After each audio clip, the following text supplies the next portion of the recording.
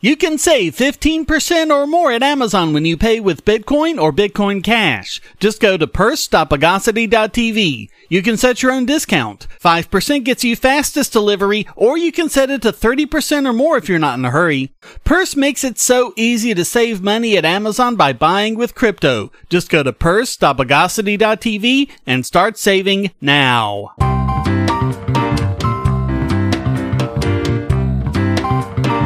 Welcome to the Bogosity podcast for the week of October 27th, 2019. The podcast that stepped straight through the firmament and rested on a beam.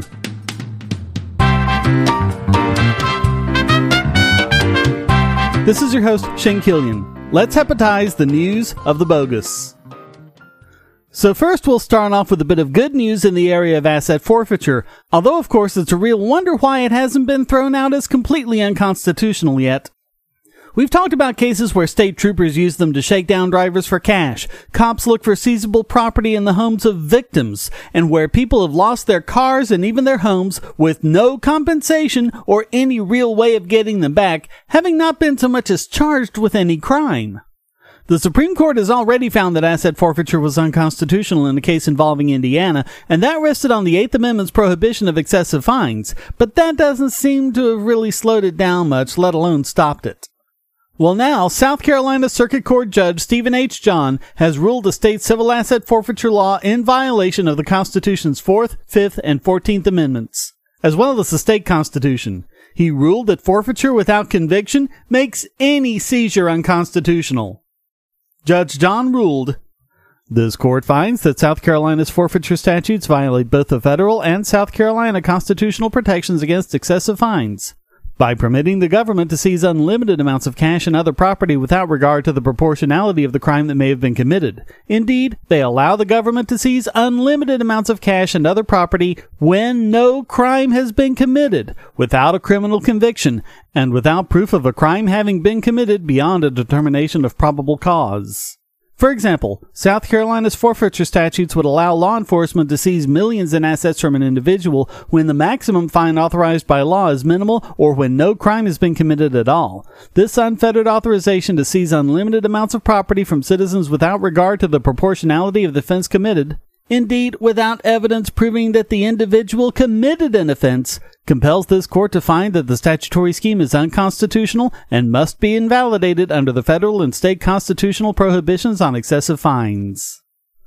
Additionally, he found that, quote, "The requirement under South Carolina's forfeiture statutes that property owners prove their innocence, placing the burden of proof on the property owner, violates the due process clauses of the federal and South Carolina constitutions. They unconstitutionally shift the burden of proof to defendants who, in some cases, are not even charged with a crime." But he wasn't through. His second point found that the law unconstitutionally incentivizes forfeiture actions. Because the revenues generated by the forfeiture programs are used to pay the expenses of the forfeiture programs, to justify the salaries of forfeiture employees, and to maintain a level of discretionary spending that would not otherwise be available to the agencies involved, enforcement personnel have an institutional financial incentive to vigorously pursue forfeitures regardless of the merits of the action. And his third point was, in practice, many seizures under South Carolina's forfeiture laws are not followed up by the filing of a forfeiture action, leaving many defendants with the choice of retaining an attorney to file a civil action against the state, or simply allowing law enforcement to keep their money or property. This court finds that South Carolina's forfeiture procedures violate the 5th and 14th Amendments of the U.S. Constitution and Article 1, Section 3 of the South Carolina Constitution because they do not provide for judicial review or judicial authorization prior to or subsequent to the seizure. So there. Civil asset forfeiture is absolutely unconstitutional from multiple angles. Now, at the present time, this decision just affects this one case in South Carolina, but it's one that can be called as precedent by other South Carolina courts, and law enforcement may see fit to appeal. Here's hoping the ultimate result is the complete death of asset forfeiture in all its forms.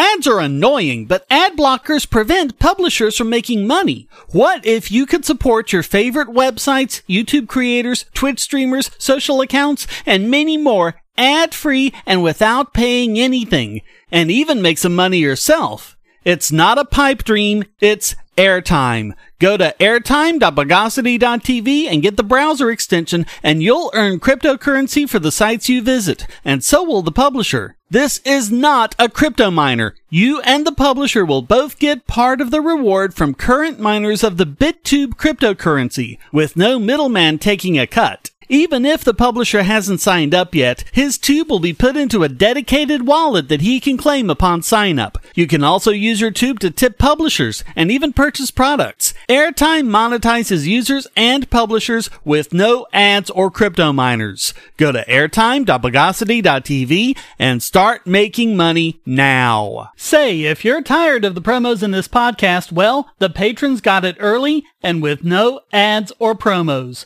Just go to patreon.bogosity.tv and donate at any level. And now back to bad news, and in this case, not just a bad law, but a weird one as well. California has passed Assembly Bill 5, which, according to Assemblywoman Lorena Gonzalez, the greedy sociopath who authored the bill, will, quote, create new good jobs and a livable, sustainable wage job. What it actually does is severely limit what the self-employed are allowed to do.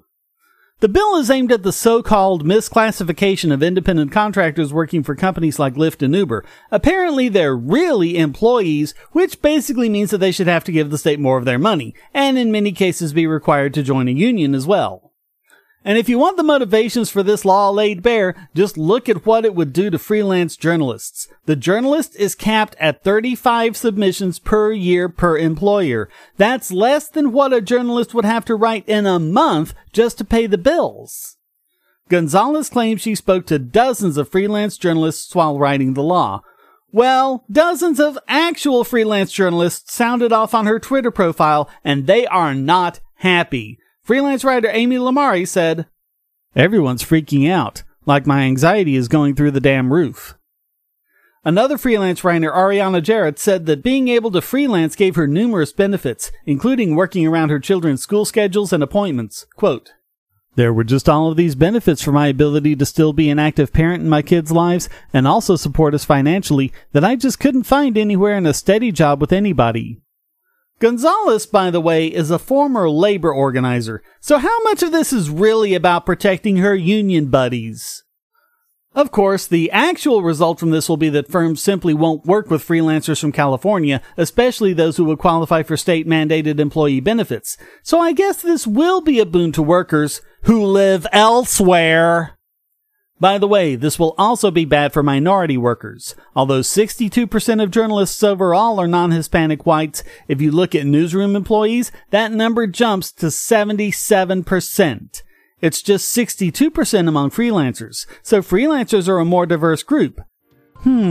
Progressive policies hurting minorities? That's never happened before!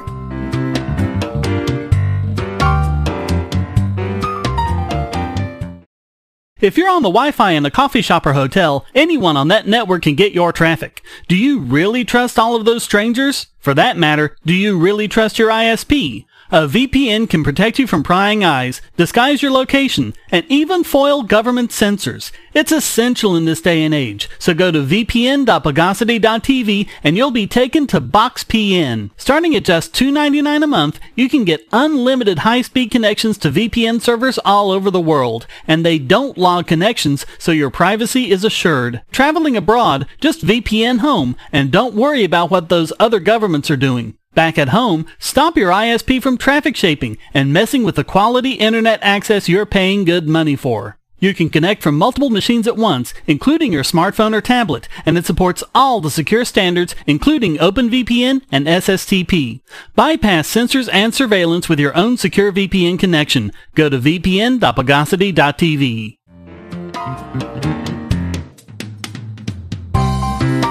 Not a big story, but one that's pretty significant and just a little bit ironic. We've covered the importance of encrypting our information, but we've also covered the opposition a lot of governments have to it, in particular the British government, whose GDPR opposes it. It has a lot of enemies in Parliament, and law enforcement all but considers it to be tacit evidence of guilt. So it's interesting that the BBC, the government-run TV and radio network in the UK, has set up a new Tor mirror on the dark web. Tor is an encrypted network that can act in a way similar to a VPN, protecting the first mile from spying and man-in-the-middle attacks, and hiding your point of origin from the destination website. Although there are a lot of other privacy issues it's not in a position to solve and need to be addressed through other means. It's generally accessed through a special browser known as the Tor browser, a fork of Firefox. Some other browsers such as Brave also support Tor. But Tor also acts as an encrypted network in its entirety, known as the dark web. Websites exist on the Tor network with the .onion TLD, and since DNS lookups don't work on it, the domain name is some random mess .onion that corresponds to a way of contacting the Tor node needed to connect you to the site. The general idea is to bookmark the sites you wish to visit over and over again. The Beeb said in a statement, "The BBC World Service's news content is now available on the Tor network to audiences who live in countries where BBC News is being blocked or restricted. This is in line with the BBC World Service mission to provide trusted news around the world." The upshot is that now anyone can visit the Beeb online, even if they're in a country that's trying to block access to their news website or programs, like China, Iran, and Vietnam. It will include their entire international site, including foreign language versions in Arabic, Persian, Russian, and other languages. It will not, however, have UK-only content and services due to broadcast licensing restrictions. So this could get interesting. The next time some lord or MP or GDPR stooge talks about how only terrible people are encrypting and putting their sites on the dark web, what are they gonna do when we shove their own BBC in their faces?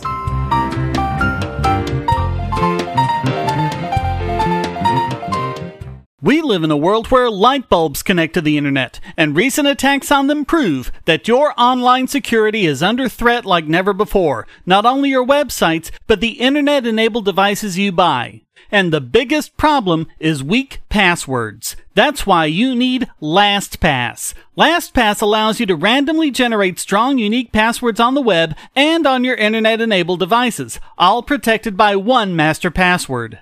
LastPass sets up in minutes and gives you secure automatic logins throughout the web, synchronizing across all your browsers, all your computers, and even your mobile devices, at home, at work, or on the road.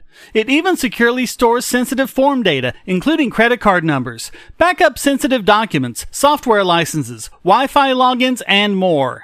And with LastPass Premium, you can get these benefits on other applications, manage passwords for your entire family, and also get priority customer support. Sign up at password.bogosity.tv for a free month of LastPass Premium.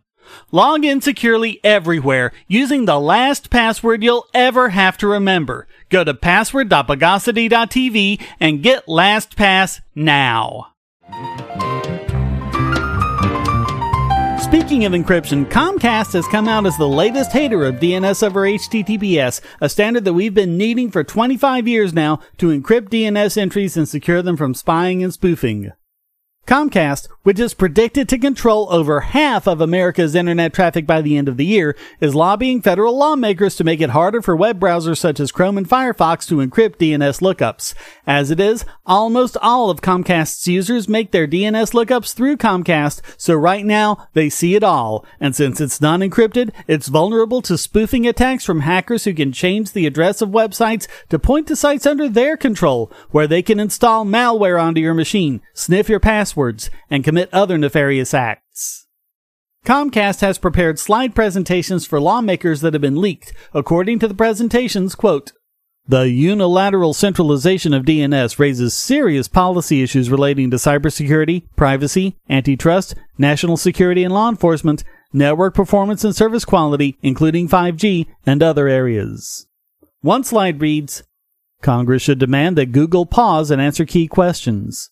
Another asks, "Why is Google in such a rush?"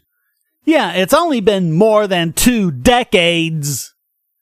According to Marshall Irwin, Senior Director of Trust and Safety at Mozilla, quote, "The slides overall are extremely misleading and inaccurate, and frankly, I would be somewhat embarrassed if my team had provided that slide deck to policymakers. We are trying to essentially shift the power to collect and monetize people's data away from ISPs and providing users with control and a set of default protections."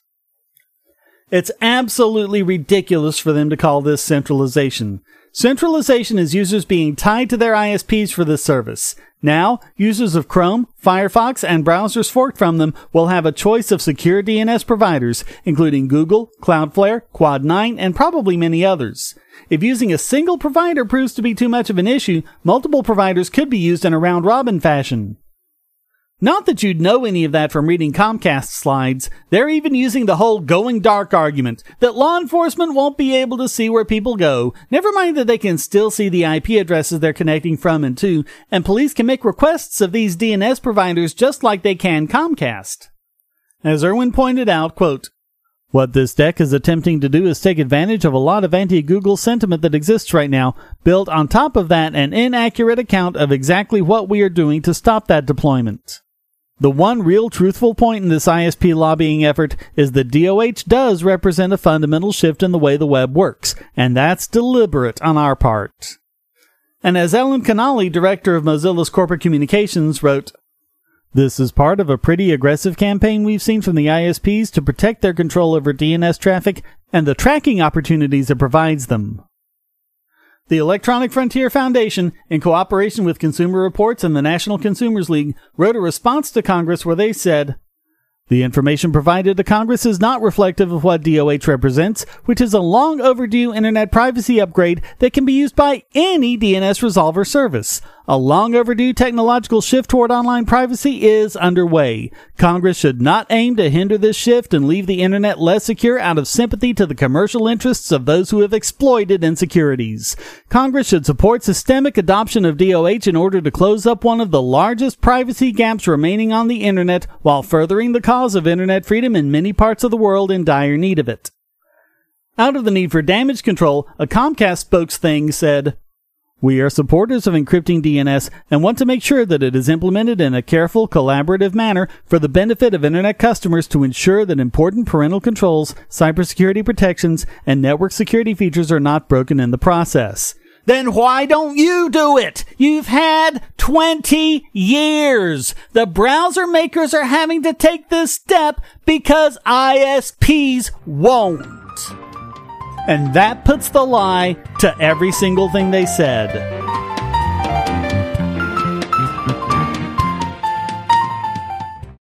Do you have children, or nieces or nephews? Are you homeschooling, or just want to counter some of the socialist indoctrination most children get in school? If so, go to Bogosity.tv/TuttleTwins, and you'll be taken to a website where you can get some great books for elementary-aged children. The Tuttle Twins books are books about liberty and free market economics that include children's versions of Bastiat's The Law, Leonard Read's I, Pencil, and Hayek's The Road to Serfdom, as well as books about the Federal Reserve and how regulations protect business cronies. They'll learn about the harm caused by eminent domain, or regulations passed in the name of safety, and fundamental concepts of liberty. And as you can see from the sample pages on the website, they're all easy to read and nicely illustrated. They're just $9.99 a piece, or get a special discount as well as free bonuses when you purchase all 5. You can even buy in bulk to donate to schools and local libraries. So get the Tuttle Twins books at Bogosity.tv/TuttleTwins.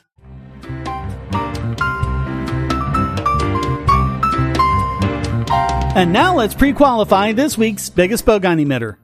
And if you're wondering why Comcast didn't get it, check out the Oregon Court of Appeals, who just went against what most other courts in the nation have said and claimed that a woman can be made to turn over her iPhone password without it being a Fifth Amendment violation because, get this, they already know she has one.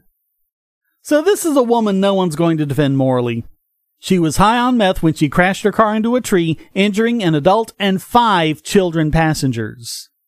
The police wanted to search her iPhone, and they wanted her to turn over her passcode so they can unlock it. Courts in the past have rejected such a demand as a request for contents of the person's mind, and thus a violation of the Fifth Amendment's protection against self-incrimination.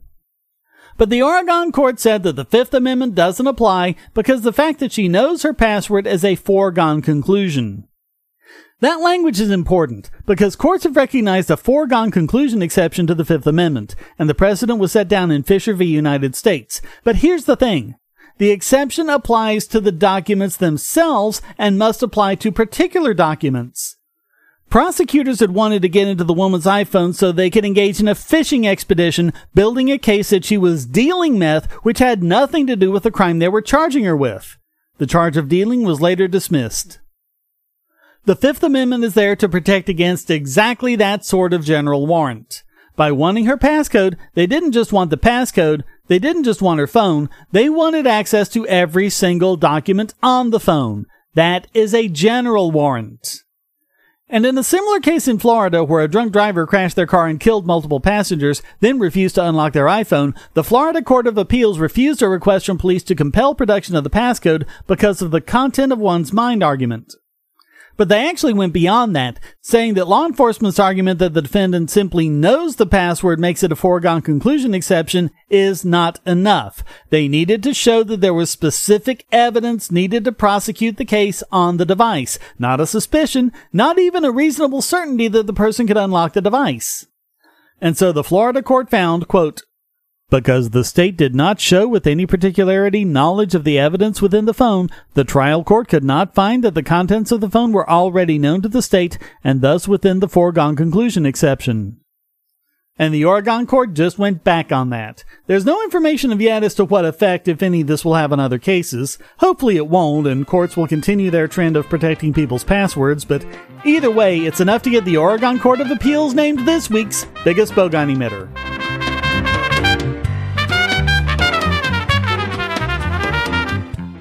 You can now get 2 free audiobook downloads and a 30-day free trial at audible.bogosity.tv. Your choice from the world's largest selection of over 180,000 digital audiobooks and spoken word content for your iOS or Android device, Kindle, or MP3 player. Go to audible.bogosity.tv now.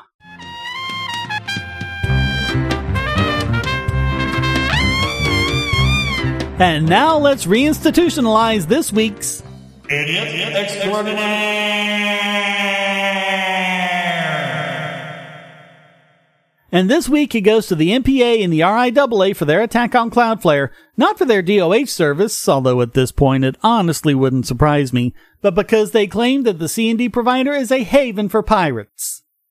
They filed a complaint to the U.S. Trade Representative about several notorious markets, which included piracy sites, apps, and services. Cloudflare couldn't be explicitly listed because it's an American company, but that didn't stop them from claiming throughout their document that Cloudflare assists pirates with their infringing activities. They claim that Cloudflare works by hiding where the website is located, as if it's a reverse VPN or something. The Digital Citizens Alliance, which is affiliated with Hollywood rather than actual citizens, has even claimed to help pirate sites to deliver malware. Cloudflare's General Counsel Doug Kramer responded, saying what every sane person already knows. Their claims about Cloudflare are not at all accurate. Quote, my colleagues and I were frustrated to find continued misrepresentations of our business and efforts to malign our services. We again feel called on to clarify that Cloudflare does not host the referenced websites, cannot block websites, and is not in the business of hiding companies that host illegal content. All facts well known to the industry groups based on our ongoing work with them.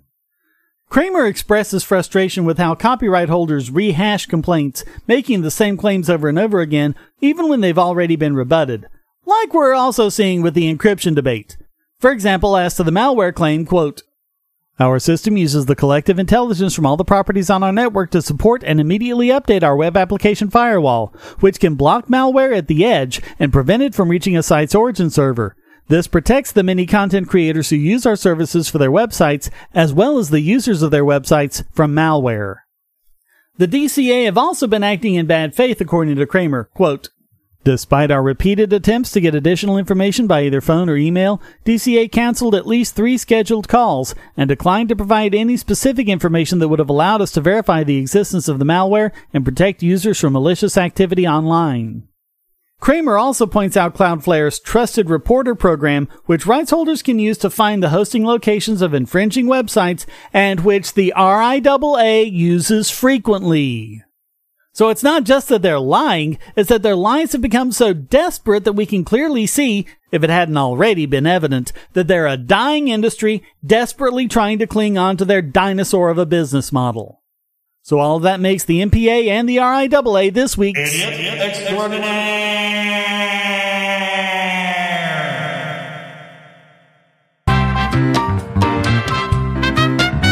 Well, that wraps up this Two Lost Souls Swimming in a Fishbowl edition of the Bogosity podcast. come to discord.bogosity.tv where you can join the discussion and post a question, statement, news article, or rant.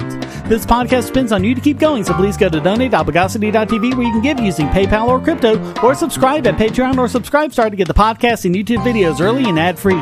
You can even support this podcast for free with the airtime extension. Thank you for listening. Until next time, here's a quote from Tyler Winklevoss. We have elected to put our money and faith in a mathematical framework that is free of politics and human error.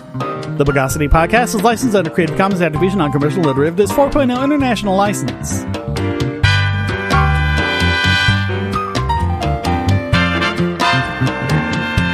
Bogosity.